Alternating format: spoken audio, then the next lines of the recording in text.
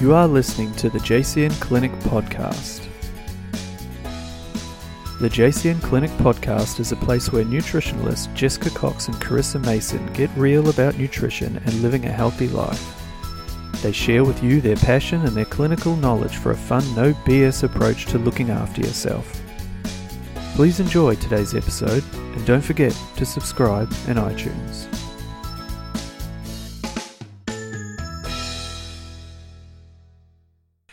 Hello and welcome to the JCN Clinic Podcast show. I am Jessica. I am Carissa. I don't know why I said it like that, but Who do I? who cares? But we've got a topic today. I think you had a client or someone on Instagram hit you up about this. Yes, I did. Yeah.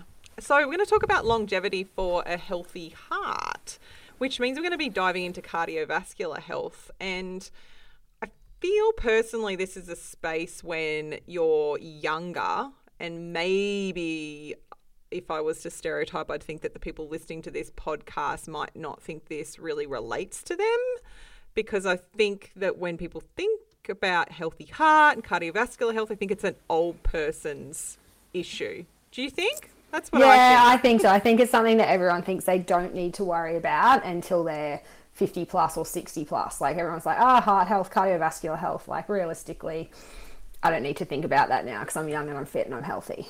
And Yeah, exactly. I feel like this is an area where people tend to be concerned about their cardiovascular health when they typically would take themselves off to the doctor and have some maybe routine bloods done, and it comes back with some high cholesterol, or they have their blood pressure taken, and then they start to think about it. But there's not much thought about this system, I feel, than that. Maybe, I know when I was popping some notes together for this, I was thinking about things like arrhythmias and sort of like heart palpitations and those sorts of conditions, which are not rare, but you know, in younger people there may be some of those things going on. But typically, yeah, I think it tends to relate more to those common areas like BP and cholesterol that people think about, and then not beyond that. And I really want us to dive a bit deeper into that today and talk about why we should be considering our cardiovascular health at a younger age, or at any age. It's not an old person's condition. Yeah, exactly. Yeah, exactly. And I also think thinking about like just stripping back from all of the stuff that we're going to talk about today, but literally just thinking about the cardiovascular system, but even just your heart as a muscle.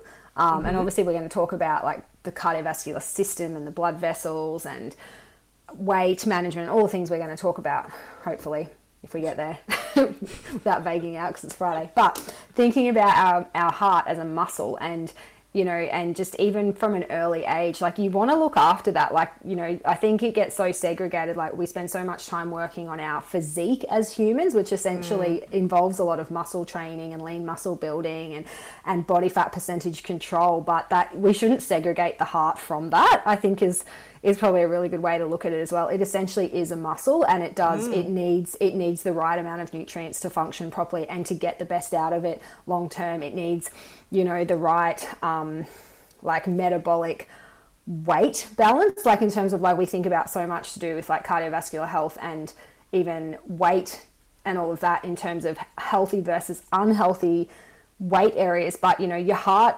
has all of that needs to be considered as well. And it's not something we want to wait till the end stage game where you're 75 or 85 or 95 and, you know, you get told you have a cardiovascular issue when you're 50, and then you're trying to backpedal from that in the time of your years where things are starting to slow down and they're a little bit more tired. So I feel like perimenopause, it's something you want to start working on as soon as you can. Like, just keeping in mind that you want to live well and truly, you know, this beautiful, strong, healthy, fit life well and truly into your 50s, 60s, 70s, 80s and 90s if the universe permits, you know. And if you think about this stuff in your 20s and your 30s, then that's definitely 100% a possibility. So yeah, so true. And the fact some of the things you said there, sort of outlining the cardiovascular system itself as far as like what makes them up and how we think about those as a muscle, and then how we think about perhaps those arteries and those veins. Because when we talk about the cardiovascular system, that's what we're talking about. We're talking about that muscle and those arteries and those veins, and primarily how they function to pump blood around your nutrients. body. And then, of course, that what's carried within that is nutrients, oxygen. Obviously, without it, you would be dead, like something else we talked about last podcast. We'll talk about death if you don't do the right things, apparently. We're not about creating fear, people, but if you don't do this, you will die. Yeah, I think everyone hopefully understands that if your heart isn't healthy, you're not in a good spot. Yeah, exactly. But that's a system that we're talking about. But I love what you're highlighting there is that this is a system that we can be supporting and nourishing from a young age, so that as we age and as we may not be as mobile, although that's another story because I'd like to think people can be mobile into their elderly age, but perhaps as you're getting into a certain age bracket, that you have that strong foundation, you have that strong muscle, you have those nice healthy arteries and veins that aren't having that propensity to being clogged or stiff. Yes. Yeah. So shall we talk a little bit about some of those signs and symptoms that we see in this area, and moving from some we've already mentioned that are really common through to some of the signs and symptoms that your cardiovascular system may need some support or some investigation that you may not think about. So we did mention the classic common ones like having a high blood pressure, which mostly people will know if they've been off to the doctor and had that checked. The other common one we see heaps of with routine blood testing at the clinic is cholesterol, which is probably another podcast on its own as far as high cholesterol and where these brackets sit for cholesterol, your HDL versus your LDL. We might talk a little bit about that later on, but they'd be some of those common end ones. Besides then, I would say those functional factors when people start actually getting signs of like arrhythmias and palpitations and so forth. But do you want to talk about some of the other things? Like warning signs for cardiovascular? Yeah, it's just some of those other sort of signs and symptoms that we might see that we kind of flag and go, we need to maybe consider what's going on here and how this might be impacting your cardiovascular system. Absolutely, Jess. I'm so glad you asked. Well, so what about when people say, that's a great question, thanks for asking? That's a great question, thanks for asking. Let me do my best to answer that appropriately for you. I've been watching some of those things, those work memes and stuff. I follow some of those pages that are just hilarious, like totally off topic for a second, but where like you can give back your answer appropriately for a question someone in the workplace asked you, like something like, and you're like, I'm sorry, that's just not within my job description right now. Perhaps you'd like to talk to me. And I just watch some of them and I'm pissing myself laughing, or like best regards in an email actually means, and then I'm like, we all put best regards. Anyway, it's totally off topic. So if we're looking at cardiovascular risk, and I think obviously for our clinic environment, we'll use us specifically, it's not something a lot of people come into us for. However, I definitely have had some people that specifically come to me, and it might be a 52-year-old bloke or 55-year-old woman who's just finished menopause, and she wants to specifically work on her cardiovascular health, and that is so fine. So 100% we just go into that, and that is just an area that we can treat. It's something that we can treat so beautifully with nutrition, which I absolutely love, and we'll talk about that. But I think the other things that we're looking at from a risk factor point of view, when someone comes into the clinic for us, is all these other things that, that we probably want to start working on in our earlier stage of life, like in our 20s, 30s and 40s, so that when you get to your 50s, 60s, 70s and 80s, that if you deal with this stuff and see the red flags and work in that preventative health space, you can really get a lot of cardiovascular stuff under control, or at least really well managed. So family risk or family or genetic risk is a huge one for cardiovascular disease. So I always will, and we do this with our client intake forms, but I always talk to people about their family and the health of their family, like especially if I know someone physically comes into the clinic and I can tell the way they carry their weight, the way they stress, the type of exercise that they do, or if they're not doing exercise, whether or not they're already potentially got some cardiovascular risk factors happening. And then I talk about their family health. So if you have heart attack in your family, if you have stroke in your family, if you have high blood pressure in your family, if you have type 2 diabetes in your family, if you have obesity or central adiposity, I hate that word, but anyway, that sort of, like there's so many things just in that space that, we look at and go, okay, cool, these are potential risk factors and genetic risk factors. So it's something we want to pay more attention to for you as an individual. But then too, like for my clients, if they come in, I'm flagging a few things about from an inflammatory point of view. Like definitely weight, I think, is a big one. Yeah. And you don't have to be necessarily obese or morbidly obese to have a cardiovascular risk according to your weight. So much of cardiovascular risk is about how, where and why you carry weight in certain areas.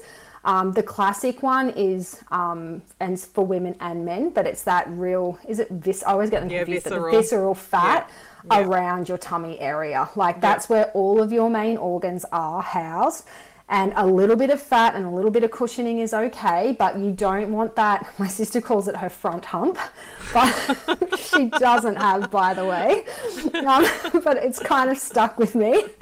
But you don't want that sort of real classic pinned weight in your central area like that, where it's actually like a couple of almost layers, and the rest, for some people, the rest of them might be quite athletically fit, but they've high stress or anything like that, or cortisol, insulin typically drives weight in that area. So that's a real classic telltale for any sort of, cardiovascular risk where people carry their weight. And then I just mentioned it before there too, but stress and insulin and cortisol are huge for cardiovascular risk. Like there's just so much in the weight side of things and the type of fat that people carry and where they carry it, but also how their insulin responds and how their cortisol responds. And I know I've chatted in other podcasts about the insulin and cortisol relationship, but we've chatted about it more in relation to weight and hunger signals and all of that. But long term, if that is not looked after and is not managed properly, we're looking at a massive cardiovascular risk. Yeah, I'm so glad you said that, because that's massive. Huge. That like ongoing extreme stress. I mean, you see that.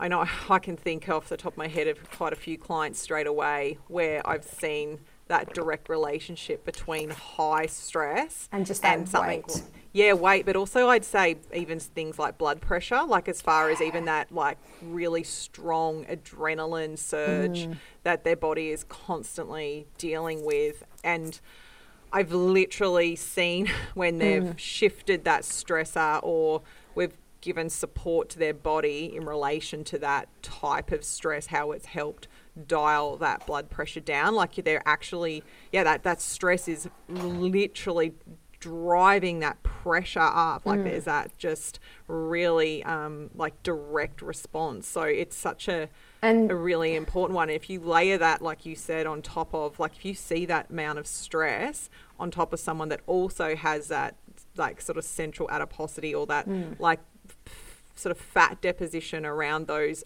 organs, then we're really starting to create a more dangerous environment. And there's a couple of things I just want to even go into that. Like you probably, the way you sort of said, like driving that stress and that blood pressure up, like that, for me, that kind of brings us back to this whole misunderstanding of the cholesterol picture as well. Yes. Like I think we really need, again, this comes back to treating the body holistically and systemically, not just looking at the heart as an isolated organ and cholesterol as an isolated biomarker and pathology and insulin as an isolated hormone. Like if you are someone whose blood pressure is constantly up and you are constantly stressed and your adrenals are constantly pumping up cortisol, what that does is it signals all of these receptors in your body and dials up the pressure, and that increased pumping and that increased blood flow and that increased even viscosity of your blood completely changes the wear and tear on your arterial walls, which essentially is your cardiovascular system. So just kind of think of, like I explain it to people, like think of it like a little, like all of your arteries and veins as like, you know, they're kind of almost like this intestines in a sense. Like they are these, you know, they're not these rigid structures that you can just pump high volumes of stuff through and they're not going to crack. They're not a concrete pole or a concrete pipe or a PVC pipe. They're like more fluid in their like physical makeup, and they can only handle like shit being pumped through them at 1,000,000 miles an hour for so long before they start to crack and tear, and there's damage to those, you know, the lining inside of that. And that's where inflammation starts to occur. That's where we see a rise in cholesterol, because obviously cholesterol's main function in the body is to go in and plaque. It's trying to protect you. So if your cholesterol is slightly high or high for a period of time, we're not just going to try and bring it down with statins. We want to look at why. Like, what is the pressure on your cardiovascular system? Why are you so stressed that cholesterol needs to be upregulated? Yeah. Is it a gut issue? Is it a liver issue? Are you so stressed with your work? Are you having high inflammatory foods? Are you drinking too much? Are you smoking too much? Like, there's all these things. And I think that comes back to what the stress is. But whatever is driving that stress response up and dialing up that cortisol and blood pressure is what's putting long-term pressure on the cardiovascular system. And that's where we're looking at cardiovascular disease at end stage. So you can do so much in the preventative years to not have that. Yeah. So well said. Thanks. I think we could probably just finish there. Podcast done. Have a good Friday. We're going to the pub. Speaking of de-stressing, it is beer time. Well, you brought up there about the cholesterol as a marker, or one marker often looked at, and I wanted to talk about that a little bit further because, as you said, it's just one specific marker that is very honed in on, particularly in a sort of more standard medical model. And then really just looked at very insular, very on its own, as far as then like managing, driving that down with some statins, or, you know, perhaps someone is told, okay, your cholesterol's high, I need to send you off, like, you got to lose weight and you got to move your body. Like, it might be those two things from their GP, pretty standard. But as you just so well highlighted, what we need to do is we need to look at, besides other markers we want to talk about that are very crucial in this area that we would be looking at, we want to look at the whys. Why is that cholesterol high? Because it will be symptomatic of something else going on. And I don't know how many times I have seen, and again, we do get, I guess, a biased selection of the community come to us with the gut space, but I constantly see that raised cholesterol, that in struggling liver function because of a very inflamed gut environment, putting pressure back onto these detoxification organs. Like, it's super, super common that I'll see that type of response happening, where, again, as you highlighted, it's like, where's that inflammation coming from? Like, what's driving that up? So we really want to be looking at it and understanding the why, so we can treat that effectively. I also like to, I don't know if it, and I think it will change, I think the parameters for cholesterol will change a bit as well, because I think the focus has been on low cholesterol, and super low cholesterol is better. And I think Agreed.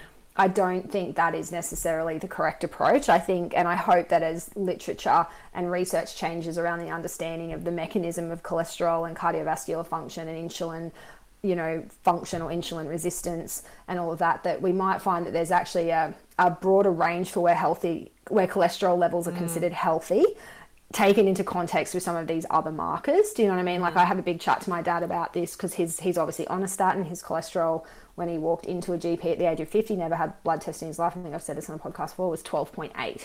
Like, the GP's like, how are you not fucking dead, mate? Like, you know, so natural response was they did give him diet and lifestyle stuff, which was cool. Like, and he did drastically change his diet. Like, this is a guy who was probably eating a block of cheese every 2 days and chugging back 2 litres of milk and, you know, pies at the smoko, you know, standard. He wasn't a tradie at the time, but he'd come from that tradie sort of, you know, background. And even though we always ate good dinners as a family, there's definitely a lot of stuff there, you know, lots of refined carbohydrates. And so he did drastically change his diet, like changed to olive oil instead of cooking with super fry or whatever. It's just so he did do a lot. He also went on a statin though. And, but yeah, like, it was interesting now, like, I still talk to Dad about it, because he's like, I don't know if I still need to be on this statin, because he has lost weight and he walks most days, and he's always been physically active, my dad. I think that probably is his saving grace, that he's always been a very fit bloke. So cardiovascularly wise, his heart's probably really good. Do you know what I mean? So even though he's always been fit, and this is where exercise comes into, healthy exercise of those arterial and cardiovascular vessels and things like that. But anyway, but then there's so many other things that we want to look at with cholesterol as well. Like, you can't just put someone on a statin and bring their cholesterol down and go, well, that's all right, your cholesterol's low now. You don't really have a cardiovascular risk. Exactly right. Yeah. Yeah. And so there's so many other things. Like, we obviously look at blood pressure. I look at inflammatory markers in bloods as well, like aside from cholesterol, looking at like your ESR and your CRP. Everyone knows I fucking love homocysteine for so many reasons, but if I ever needed your GP to budge on reasons for checking homocysteine, I'll just pull the cardiovascular card. That's what that's right, because that's what they will link it to. That's what they'll link why it do to. They want homocysteine done? Oh, there's this genetic predisposition to like cardiovascular disease, and they're like, oh, okay.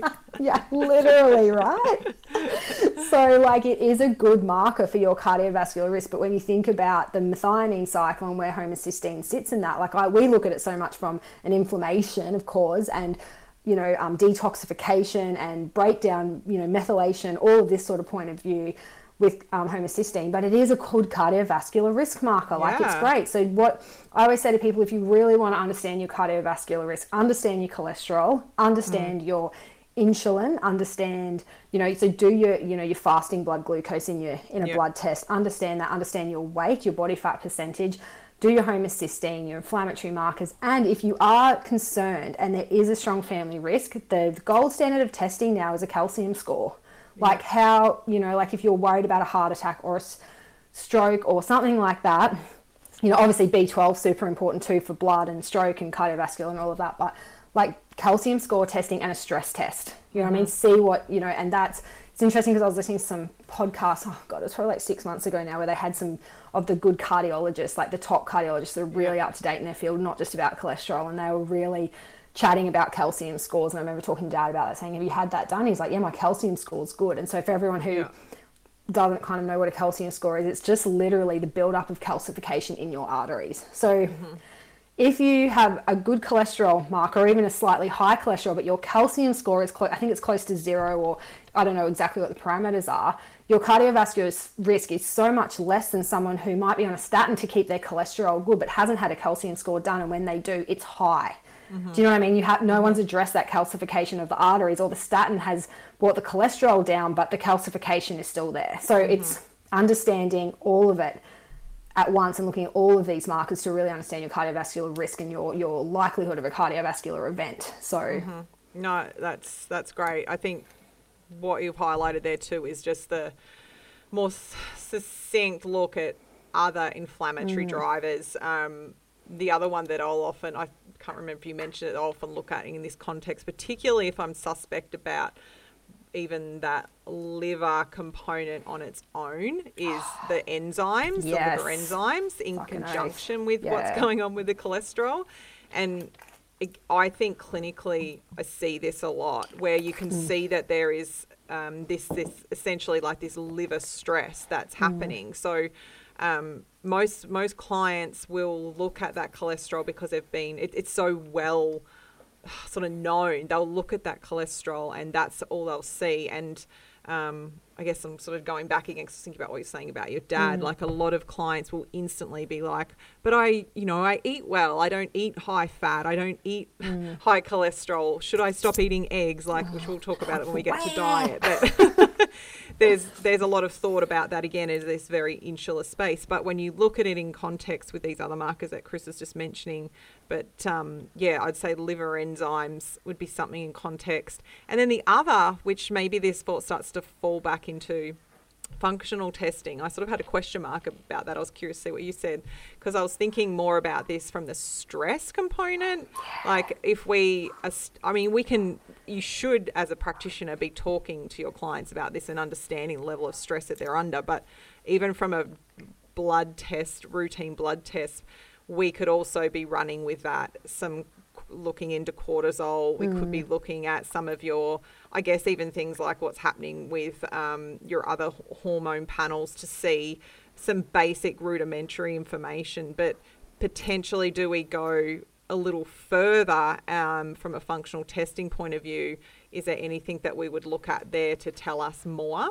But I feel like when it comes to that stress component and how much of that sort of driving force of that is going on, it's probably a very, very crucial, honest conversation to be having with a client. Yeah. But what are your thoughts with functional testing? Because I was like, was there anything I feel like we've listed a lot of good ones, but I didn't know whether you would think about some sort of genetic markers. There's definitely genetic markers. I can't think of the exact genes, but when you do a genetic panel, and I've done this with a couple of my clients that are more interested just in aging well, in terms of, like they know that they've got a bit of type 2 diabetes in their family and cardiovascular risk, depending on who you do your genetic testing through, there definitely is your cardiovascular risk section. So your APO, what's the big gene that I can't even think of it now. Anyway. Yeah, I wouldn't have a clue. There's a heap, but there's your cardiovascular ones, which are all involved. It's basically, and again, it comes back to your inflammatory markers. So there's all of how you deal with inflammation is really important for cardiovascular risk.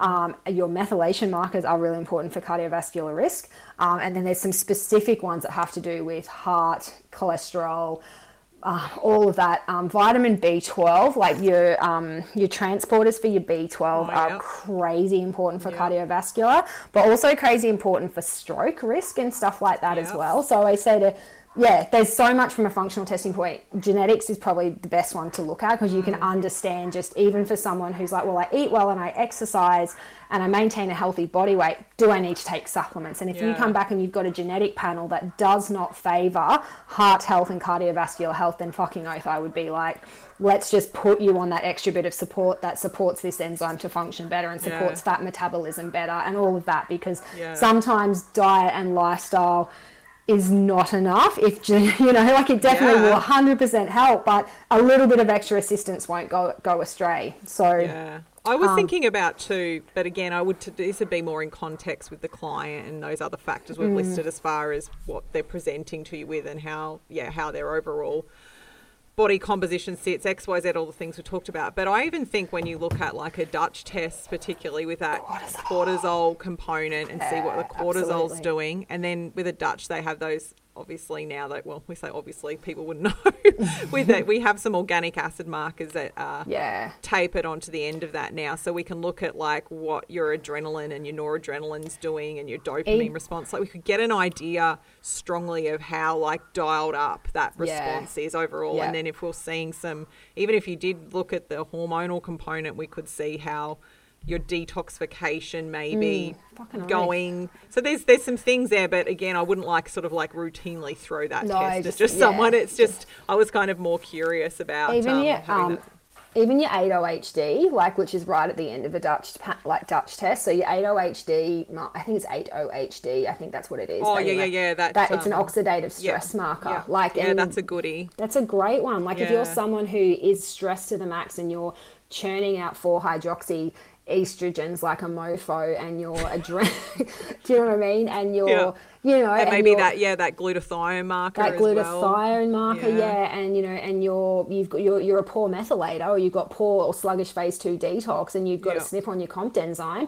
Straight up, without even doing genetic testing and looking at your bloods, like you have cardiovascular risk, you have inflammatory risk, therefore you have cardiovascular risk. So the other thing I was going to say too, even just with your standard bloods, is just the health of your red blood cells, like just just your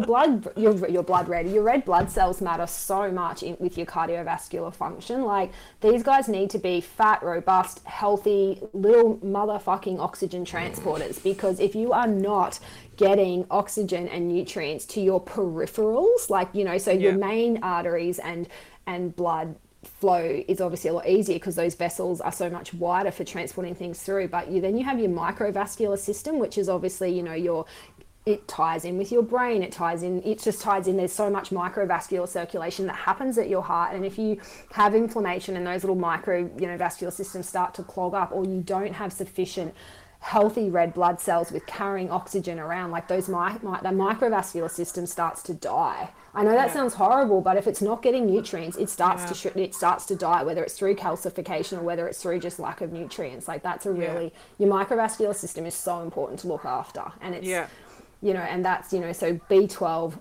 red cell folate, or just, you know, folate, obviously iron, you know, your 3 big nutrients that, again, you want to stay on top of. So no, that's a really good point. That, and even just that breakdown of all those red blood cells as far as like their volume and getting an idea of like little whether plump babies. That's a little, so much we can see there. It's definitely a really exciting if you're a nerd, but it's an exciting space in regard to how much you can pull out of good routine blood testing. Absolutely. In conjunction with really good case taking and understanding a client. So it's pretty cool. There was something else I was thinking out about testing wise, but it's just gone, so it might come back to me. Let's move on to support. So say we know there's a potential risk factor or something going on, or maybe you just want to do the right thing. And maybe you just want to give a fuck about your cardiovascular system. That's it. I highly recommend that you do. So, as always, we're going to say, broken record, of we want you to have good foundations first. So let's just say that's kind of done and dusted and aside. Let's talk firstly, shall we talk about food? Let's talk about diet and what you're choosing to eat every day. So I think that's a great one.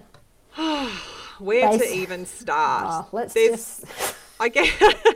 So I'm going to start on the include side as opposed to the exclude side. But when it comes to this space, there's a lot of the foods that you may have already heard about. I guess first I always think about our beautiful omegas. And making sure that we're including a lot of omega-3 rich foods as an anti-inflammatory. We've talked so much about inflammation today, and we know that does help with that classic ratio of LDL to HDL, which is why it's just been so heavily used, and even like GPs will recommend good quality fish. I think last episode Carissa definitely gave us some solid words on why you need to buy quality fish oil, which is more supplement based. But from a food perspective, this is an area where we'd be encouraging clients to ensure they're having oily fish in their diet. I like at least 3 times a week. And I always say to clients when I say that, I'm not saying you have to have it for dinner 3 nights a week. It can be for dinner and then it might be for lunch the next day. People freak out about leftover fish. I do it all the time and I'm not dead. Or it might be some tinned fish with lunch later on in the week. Sardines, salmon, tuna, cod, like oily fish. Mackerel, beautiful, amazing.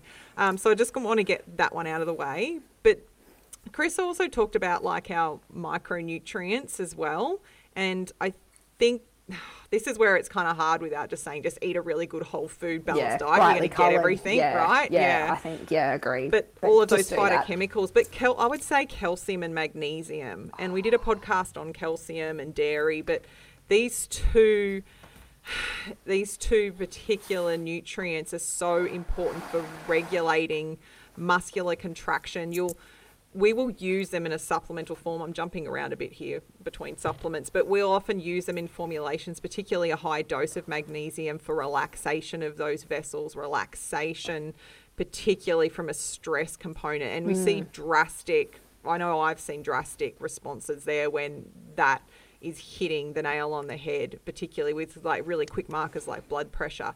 But making sure you're consuming a good amount of leafy greens and different types of nuts and seeds. And when it comes to your calcium, if you are, obviously there's the dairy-free thing in the previous podcast, but we can look at all our different calcium alternatives with our fish with the bones in them and our tahinis and our almonds and our, again, go back and refer to that podcast. So they're 2 that come to my mind as well.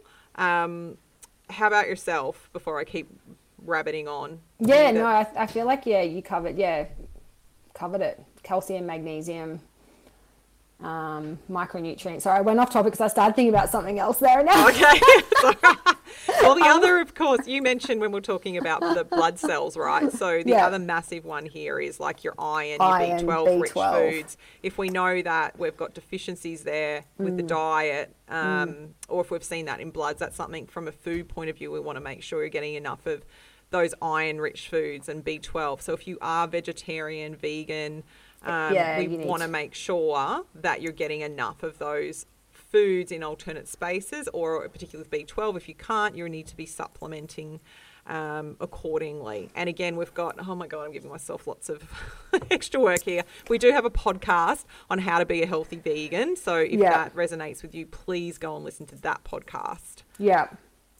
Are we doing supplements or food? Or we're just kind of doing food? Yeah, but it's kind of like morphing. Morphing, yeah. Because I just, when you were saying microcirculation, then I was thinking about coenzyme Q10, even just as a supplement for cardiovascular health. You say good fish, olive oil. I was just thinking, oh my God, how did I forget olive oil? I know, but I was literally thinking, like, if you want to, it just shines through in all the research. And I know we sound like broken records when we say this, but if you're someone who is new to the food space, or you know that you live a pretty good, healthy, active lifestyle, and you're just looking on ways you can improve your diet for cardiovascular health, and you want something that's a good framework to base that off, and look at the Mediterranean diet. Please just look at it. Like, just use it. Like, obviously your grains can differ depending on your, gastrointestinal function. Like, but like, it's just so full of all these beautiful anti-inflammatory fats. It has the right amount of like carbohydrates. Like Jess and I always talk about carbohydrates being so important for cardiovascular and gut health and all of that, but it's just the right types and the right quantities. Good amino acids, and definitely keeping your protein up as you age is so important, because that's so important for muscle health and growth and cell turnover and all of that.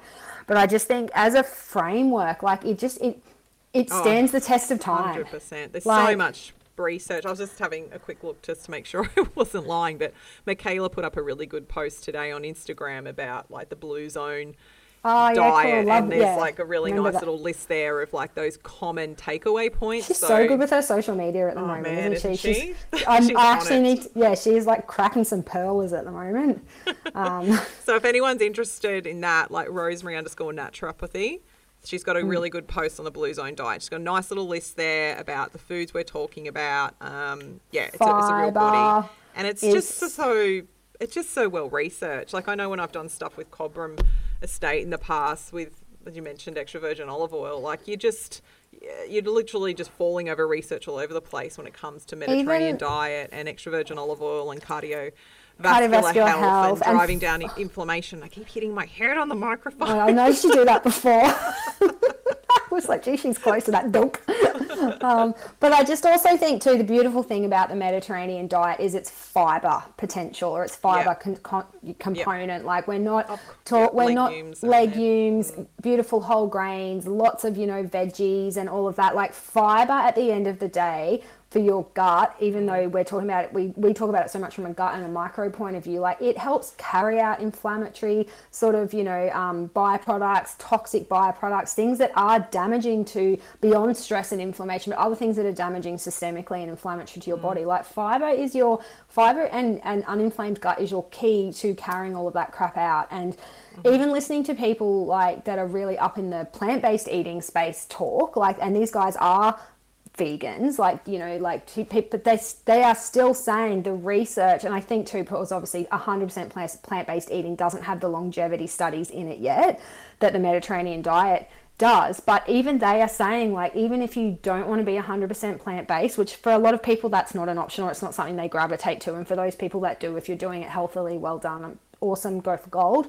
Be aware of your iron, B12 and stuff, which we talk about in podcasts, but again, this focus on Mediterranean style eating, focus on good quality proteins, good quality marine food, sea life.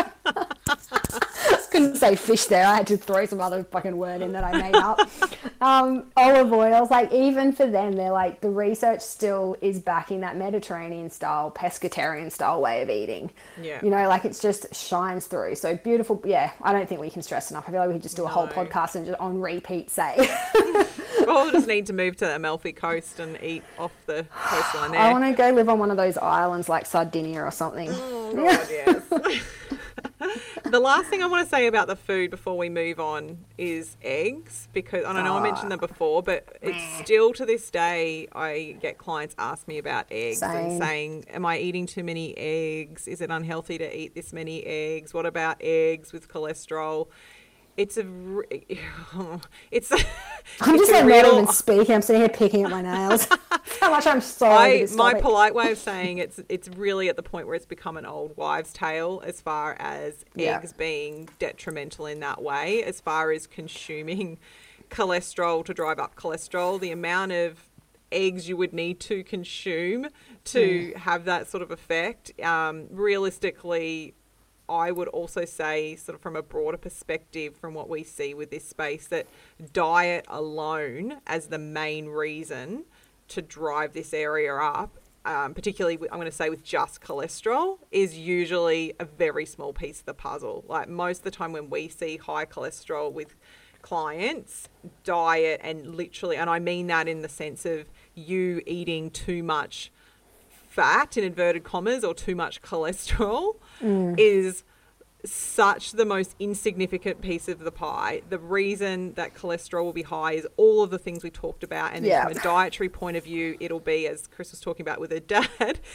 well, there was a lot of cheese, but it's all that sugar, refined carbohydrates in our more Australian diet that tends to drive those things up. But eggs have a really bad rap for this, and the thing I find so ironic about eggs is that when you have that yolk which has got cholesterol in it, it also is really high. Yeah, exactly, with choline and lecithin, which help with breaking cholesterol down and help with using it effectively. And it's just a perfect little package, literally little package. So please don't think that eggs are bad, because it makes us very sad. You literally just made a poem. I did. Please don't think that eggs are bad. It makes us very sad. Let's get shirts that say that. JCN shirts. But yeah, that honestly, 100% agree. Like so many other things before eggs, guys. Yeah. Now, what about we'll leave lifestyle to last. Let's actually jump to supplements. Okay, so cool. So basically the take-homes were what not to eat was don't eat shit. Yeah. Literally. And we did a podcast on fat last week, so just go listen to that too, please, if you're confused about what fats are good and what fats are bad. Let's talk about supplements. Magnesium, boom, done. Fish oil, boom, done. That's pretty much. Iron B12 if you need it, boom, done. Coenzyme Q10, especially if you're on a statin, boom, done. I think the main thing here is like it's highlighting again that individual component, right? Like you're right. That's those things we mentioned are generally going to be your number ones, and particularly depending on if you're on meds or not. Like that will dictate that. But after that, we want to take into account all of the things we've talked about today. If we think that your problems are coming from gut inflammation, we're going to be dealing with that with supplements and diet. If we think that it's coming from stress, we're going to be going down that pathway. If we think that there's some genetic factors that we need to be focusing on more, we're going to go there. So it's not a blanket approach, but definitely the magnesium, again, so much studies about that and how effective that is as far as supporting those muscular contractions and XYZ. The fish oils, the CoQ10, and then, what was the other one you just said? Oh, B12, of course. B12 iron if it's needed. Yeah. But other than that, I know you guys would love us to list a whole lot of more supplements, but we're not going to. I've got one that I definitely use for people that are eating a pretty well balanced diet and all of that. If they're like, and there's also that, is it familial high cholesterol, like hypercholesterolemia, where just genetically there's a lot of reasons, but like even I just look at our family, my family's a good example for cholesterol and cardiovascular stuff, is that there's familiar high cholesterol. So there is that genetic predisposition if you have those upregulated or dialed up, pro-inflammatory responses and sometimes dysregulation of how cholesterol behaves despite eating a very well-balanced diet, maintaining a healthy body fat percentage and all of that sort of stuff, and your cholesterol is still high and you're concerned, and again, this might come down to whether or not you feel like your cholesterol it might just sit just outside a healthy, the parameters in pathology, but vitamin E is amazing. Oh, of course. Good, yeah. Like if I've got someone like, for example, like that comes in and they are doing all the right things, and I really can't fault their gut health. I can't fault they do yoga, their stress and everything's under control, but their cholesterol's still sitting at 8, and they're like, look, my dad had high cholesterol, his grandfather had high cholesterol, they're all on statins. I don't want to be on a statin. My GP's telling me I need to be on a statin, but I'm not a risk.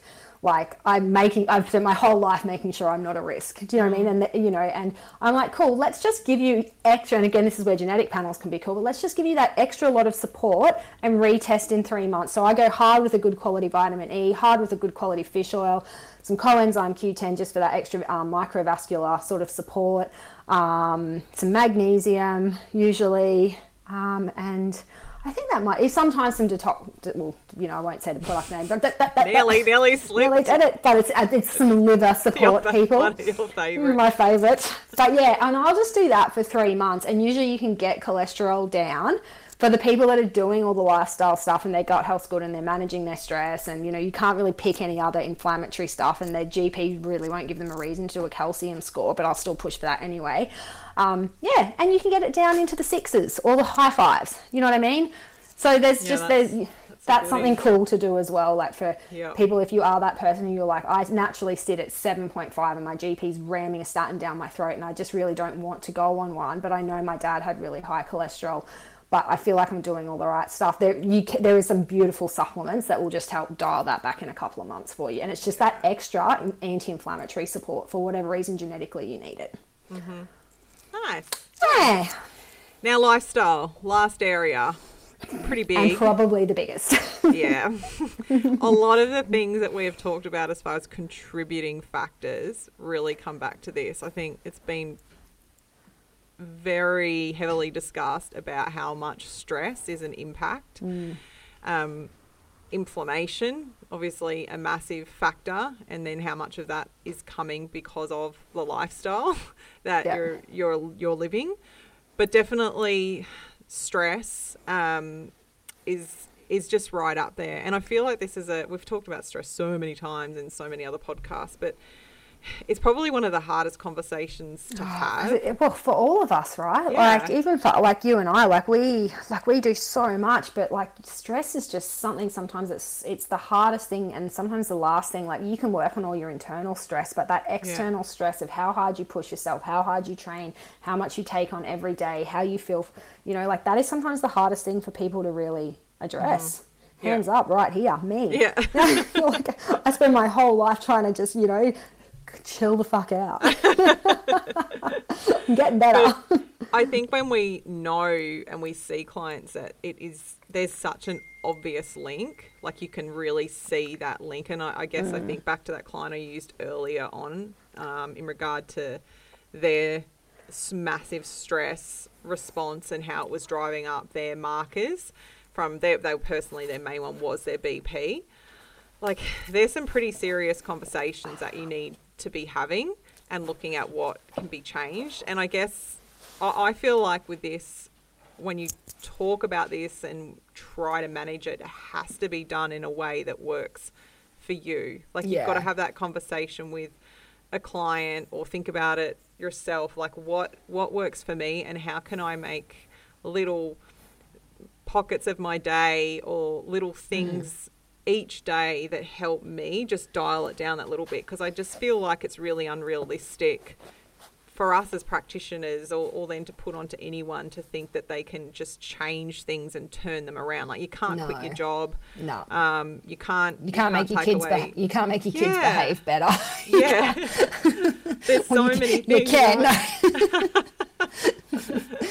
No. But I think everyone, when they really think about it, and I know if you would have been the same, had so many conversations about this with clients. Yeah, It's like, 100%. what can we find that you can do Yep. on a daily basis? Or maybe I like to find something on a daily basis with a client, and that might be something as simple as like 15 to 20 minutes out of their day that they've got, that they might be able to like sit and read a magazine or go for a walk or whatever their thing is. Yep. Or it might even be 5 minutes. Yep. But then I also love to discuss with them what's something I could get you to commit to either weekly or Once a monthly. week, yeah, and that might same. be, can I get you to go to acupuncture? Can I get you to go and have a massage once a month? Like, what do you want to do? Do you like yoga? Do you like walking along the waterfront? Yeah, do you like, what do you Do you want like? to take What does yourself it for out you? for breakfast? Yeah, that's exactly Yeah. what I do with my clients. I'm like, look, this is what I do, but that might not be what you want to do. So what is something Yeah. you really enjoy? I had this conversation actually with a client this week, and she's got a high stress job, and she literally said to me, and she's got 2 kids still at home, and she literally said to me, she's like, my job I cannot change at the moment. And I'm like, that's so fine. I said, what can we get you to do every day that brings you down, and then maybe something on the weekends that is literally 2 to 3 hours for yourself? And she's like, well, I like going to the markets and just wandering through. I said, let's get you to do that with no time restraints, like, with no pressure to be back and cook breakfast or do that. Or maybe just sit down and have breakfast, people watch for half an hour, and just enjoy that space. I said, if you do that for 2 hours on a Sunday every week, just that little bit to bring you down. She's working 6.5 days a week at the moment, which is crazy when you think about it, but her job's just that demanding. I'm like, if you can just do that and dial down your stress response at the end of every day for me, whatever that may be, if it's doing all the, the basic sleep hygiene stuff, but, just chucking something into your ears that forces you to breathe, just anything like long term, that is going to be amazing. So, Yeah, it's just epic. And the other one that kind of flows onto that as far as management goes is absolutely moving your body, exercise. It's a must. Particularly, I would throw onto that like resistance style training if you enjoy it. We did another podcast where we had Michelle on with us to talk heavily about that. So it's another one we can pop in the show notes. But as far as literally utilizing your cardiovascular system, keeping it Fit. robustly moving and fit and activated on a daily basis, if you are moving and pumping that blood around and getting that heart rate up a little bit and really using that heart muscle, like it's keeping it just really energized and essentially fit in its own right. So that movement, what does that look like for you? How do you incorporate that in? Because particularly to go back to the stress, if you have a high stress job and you just sit in an office 6.5 days a week and then Smash you come caffeine. home, and you're just like on the couch and it's just like constantly not moving, you've just got these layers that are building from a lifestyle factor, and then we start to have more of a propensity to start to tick some of the other boxes we're talking about. So again, we're not saying you have to do certain types of exercise. Yes, I think there'd probably be a lot more, then there's more and more studies going into it with the benefits of resistance style training, but it doesn't have to be that. Like it can be what is that thing for you combined with, and maybe they come together. I know for me, the two of them mesh together. Like my de-stressor is literally that, which is kind of nice, but that may not be for the next person. Yeah, exactly. Yeah, some people they just don't have the capacity to go and do strength training at this time. It doesn't mean that is forever, but if you're someone who's listening to this podcast and at the moment you're like, I have so much I need to change and I am ticking every cardiovascular box you guys are talking about, start with the foundational stuff of food and start just by getting out and going for a half an hour walk a couple of times a week. Like if you literally just do that, and like what Jess was saying before, like work out ways you can bring your stress response down without having to alter your life in any drastic way, because you can't. It just seems too overwhelming at the moment. If you get out and move your body 3 to 4 times a week for 30 to 40 minutes, you just prioritize healthy eating in a Mediterranean style way, and you just work a way that you can bring your stress response down a couple of 5 to 10 minutes, maybe a few times a day, or even once a day to start with. Like over the next 5 years, if you do just that, your cardiovascular risk has dramatically reduced. just by changing a couple of lifestyle and food choices, and then bring on the next thing. Like, you're like, cool, I've got this, now I can get into some strength training, and I might focus more on what kind of supplements I can get into my diet. I want to better my diet. Like, you don't have to go from doing nothing to everything we've said. Like, cardiovascular risk and cardiovascular function is a long-term game. Like, it doesn't fuck up overnight, and it doesn't unfuck overnight.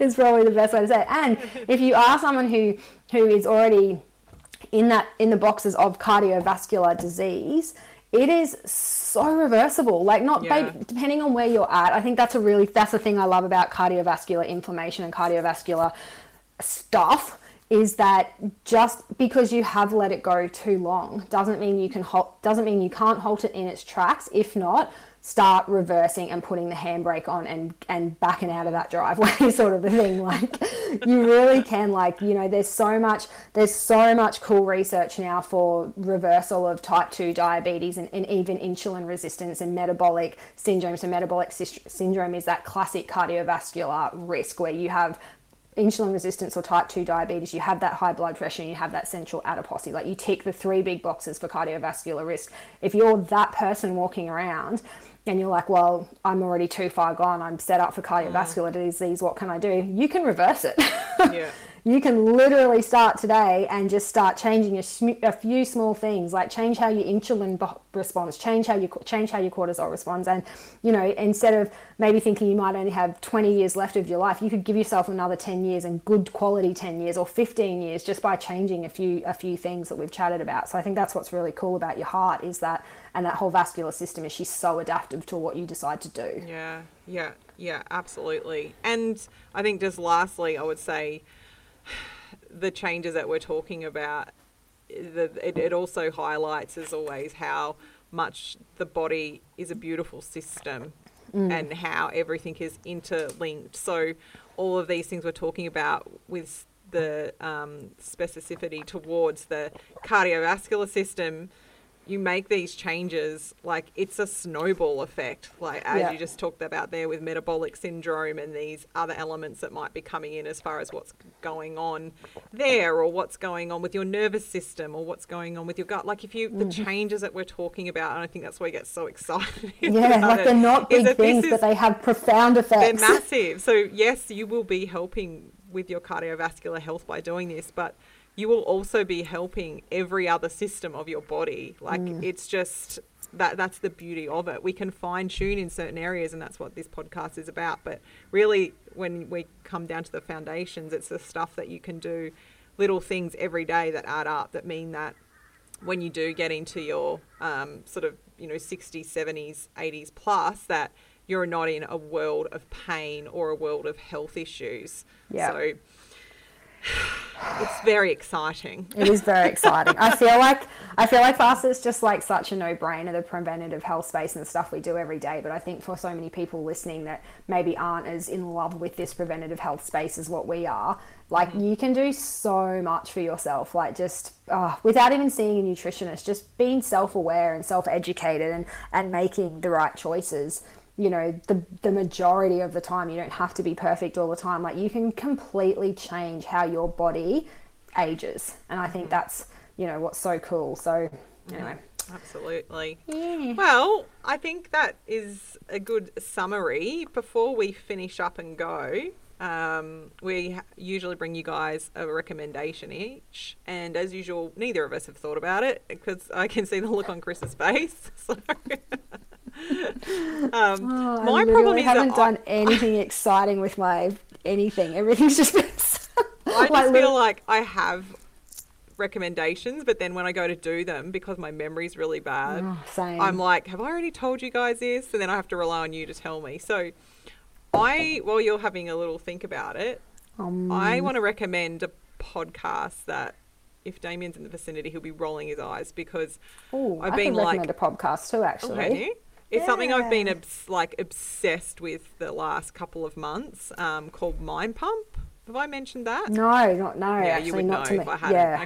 Yeah, okay. So it is 3 American male trainers, PT trainers. Pump. They've all got about, 10 to 20, more like 20 years of experience in training. and it is it's a lot of people will probably be like, oh, I know what you're talking about, because it's pretty bloody popular. They certainly have a lot more downloads than I'm sure we do. Yeah. But essentially, it is training focused. They spend the first part of their podcast more just with general chit chat, but then they answer listeners' questions about mainly training, mainly resistance training, weight training, but then other things related. And their knowledge and their down to earth attitude and their no bullshit approach, I just have found so valuable. And also they sell online training sessions, they which is heavily what they're about, is like educating people how to train correctly. A lot of actually what we talked to Michelle about when she was on, like, cool. I'm sure she would love them. I was talking to Chris before we started, like, I've changed what I do with my training. I've been using their programs the last probably 4 months, and it's been a game changer for me. And so they, cool. Particularly for females, like I think for anyone, but for, I think, the education that they provide for females as far as how to train right for you, how to train to work to support your metabolism, how to work to support weight loss effectively, just brilliant. So if it sounds like something you're interested in, you'll find instantly, if you just type Mind Pump into your podcast things, it'll pop up. And don't be turned off by like the fact that it's just 3 big muscly guys. Like, it's, I know Carissa would bloody love it. She'd have a ball. Oh my God, you know guys, I think of you. I just crack up every time when they talk about food and nutrition, but when one of them talks about people going wayward with their food or just eating crap in general, even though they, they're like, people just eat blah, blah, blah. Anyway, but whenever he refers to people not eating well, he'll go, don't eat like an asshole. It's literally his term. He's trying to giving advice. You need to do this, don't eat this, and just don't eat like an asshole. Like, Carissa would love this guy. Literally. I think I did an Instagram post a while ago, and it was like, don't snack on shit. I had so many people comment underneath, and I didn't think anything of it because it's literally how I speak to people. And it's literally how I talk to my clients. Like, yeah, you can do it, just don't eat shit often. Like, But yeah, no, actually, I'm gonna listen to that because that sounds really good. I love people that are like similar to, like, obviously when we talk to Michelle, but I spend so much time talking to my clients about training and finding the right type of training, and someone, if you're going to work with someone or do a program, someone that understands the female body, and just this less is more when it comes to training and training properly, and it's quality over quantity. Like, it's just, I did a workshop, actually I haven't even had a chance to talk to you about this, but it was so good. Like, I did a workshop last Friday on perimenopause, and I was meant to talk for 40 minutes. I think I ended up speaking for an hour and a half, as I do, just with questions and getting everyone involved. But there's just still so much confusion for females in the food and training space. And I just don't think we can stress enough that calorie restriction, extreme calorie restriction, I'll correct myself there, and this overtraining is not the way forward for the female physique. Like, we've just got to fuck this shit off and start looking after our bodies and being respectful of this beautiful vessel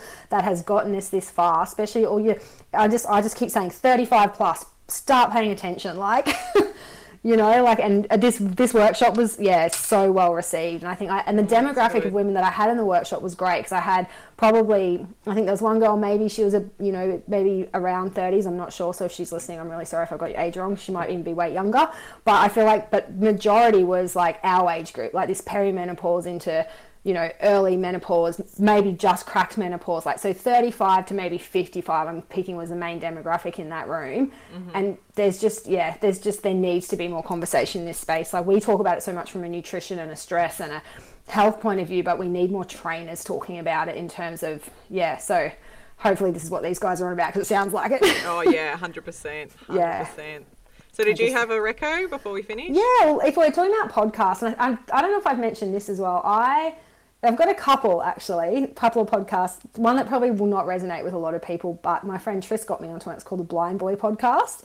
He's an Irish guy, but he used to be, I think he was in some like not sitcoms. He used to do like comedy stints or something like that. I don't know. Anyway, he's got a podcast and he's big in the mental health and addiction space over in Ireland. He's obviously took himself through a lot of that, and he does a self-funded podcast, and he talks about a lot of just really current topics, and it's just he's on his own though, and he's really thought-provoking. His podcast completely, like, he might talk about why women don't feel safe, you know, in certain environments, and how privileged men are to feel safe in certain. So it's just, his podcasts are always really different, just obviously things that come up in his own space, and just really thought-provoking. So Blind Boy podcast is something I really enjoy listening to outside of the health space. But at the moment, apart from nutrition stuff, is Rich Roll. I don't know if you listen to any Rich Roll podcasts. I know his name, but I haven't listened to Maybe them. because I've chatted to him, because I've been listening to him for a couple of years on and off, and I go, as you do with podcasts, you go in and out of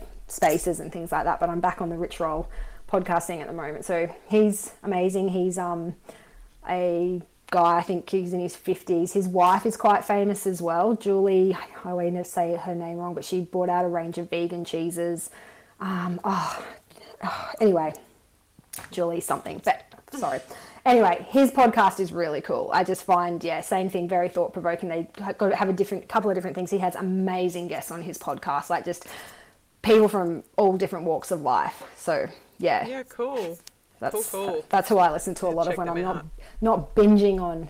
Blind Boy's definitely an acquired taste. I'm going to say, like, I don't think that podcast will be for everyone. I really like it because he's just no bullshit, no filter, and we'll just talk about things as they are and his thoughts around process, like things. But I really enjoy it, and he cracks me up the way, just even when, if anyone does look at his podcast picture, you will laugh your ass off. You'll be like, what is Carissa listening to? And just even listening to him, if you don't like a lot of swearing and cutthroat comments, don't listen to it. Like, probably wouldn't be listening to me if you didn't. But he's very to the point, and he doesn't worry about, and he just says it how it is. So I really enjoy what he has to say. But Rich Roll's very different in the sense that he's probably more on that calming, earthy sort of, really like, let's explore stuff outside of mainstream. And a lot of his, but he's right into, anyway, they're my two. That's what I binge when I'm not listening to all the health crap that we listen to. I shouldn't say crap, but you know what I mean. Well, I will pop these in the show notes so people can go and suss them out. Yeah. I'm gonna suss them out too. Well, thanks everyone for listening. I hope you got some good pointers out of this. So we would love it, as always, if you can share the podcast. Yep. Usually best way to do that is on good old Insta. Give us a shout out. Love a good pic of you listening to the podcast too. That's always really warm and fuzzy. And if you can leave us a review, that would be amazing. But other than that, thanks for joining us. And thanks we'll for catch listening. you next time, hey? Look after the ticker, and we'll see you next time. I had to throw it in there. Come on, man. Yeah, I do. I'm dying to say that.